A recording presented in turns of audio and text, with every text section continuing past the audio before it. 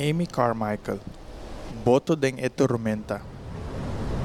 Já para 4 dias de sacamento. E boto de dar violentamente contra e olanan den e tormenta. Amy ta mira boto chiquito com crânio bini banda de e barco. Na ecrã tem net grande colocar. E neta swing bem riba e deck e e capitão de e barco ta bisa Amy para e subir den e net. Amy que barra fora de e barco sim, pero essa que não estava de maneira que ela pensa para fazer. A água se ruta cai mais duro mês e o vento tá feroz. Amy arrisca sushimis e a sube den e net traha de cabuia forte. Na momento e cranta hisa Amy over de lamam bruto e bae den e boto. Pero a aventura marítimo de Amy não acaba não.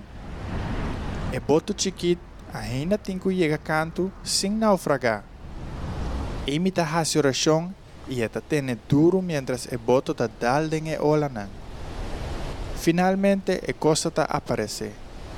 Aunque está completamente moa com e água salo, Amy tá llena de alegria. Su pia anda riba terra firme e está na Japão.